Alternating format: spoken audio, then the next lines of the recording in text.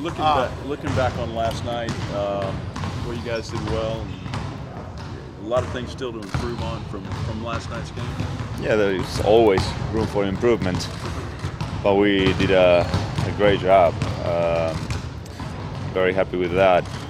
Just gotta try to maintain that type of aggressiveness of execution, concentration, and all that activity. As for you with shooting, is it just a matter of you just keep shooting? Take better shots. When if I'm open, I'm gonna take it for sure.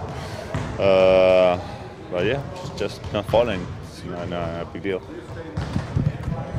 Is there anything your guys did differently against Steph and Clay, or did they just not hit those crazy shots they hit in the first two games? Well, he didn't have one of those nights for sure, but they were more aggressive. They seek contact on pick and rolls.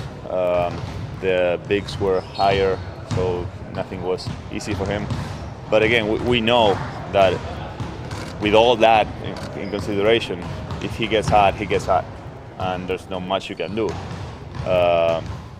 But whoever was on him did a very good job. When you play against a guy like Steph or any guy in a playoff series, game after game after game, do you start to pick up tendencies or tricks that they're doing? Do you start to pick up things that help you as you guard that? Well, yeah, of course.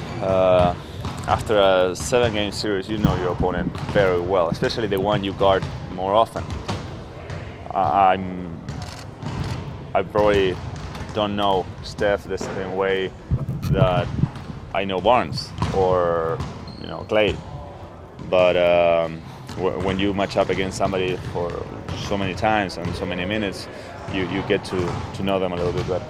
With Tony still moving around pretty slowly, do you have to start sort of wrapping your head around the possibility that he might not be able to go tomorrow and change your mental approach a little bit? If it happens, it happens. We've done it many times. Of course, in the playoffs it's tougher, but we'll figure it out. We'll try to share the ball even more to hide that deficiency. We're not going to have the guy that's going to score 30,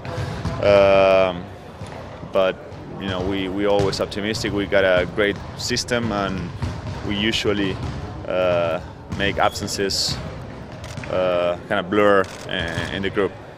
That is something you can't worry about. You just go play whoever's on the floor. Yeah, I mean, of course it's bad.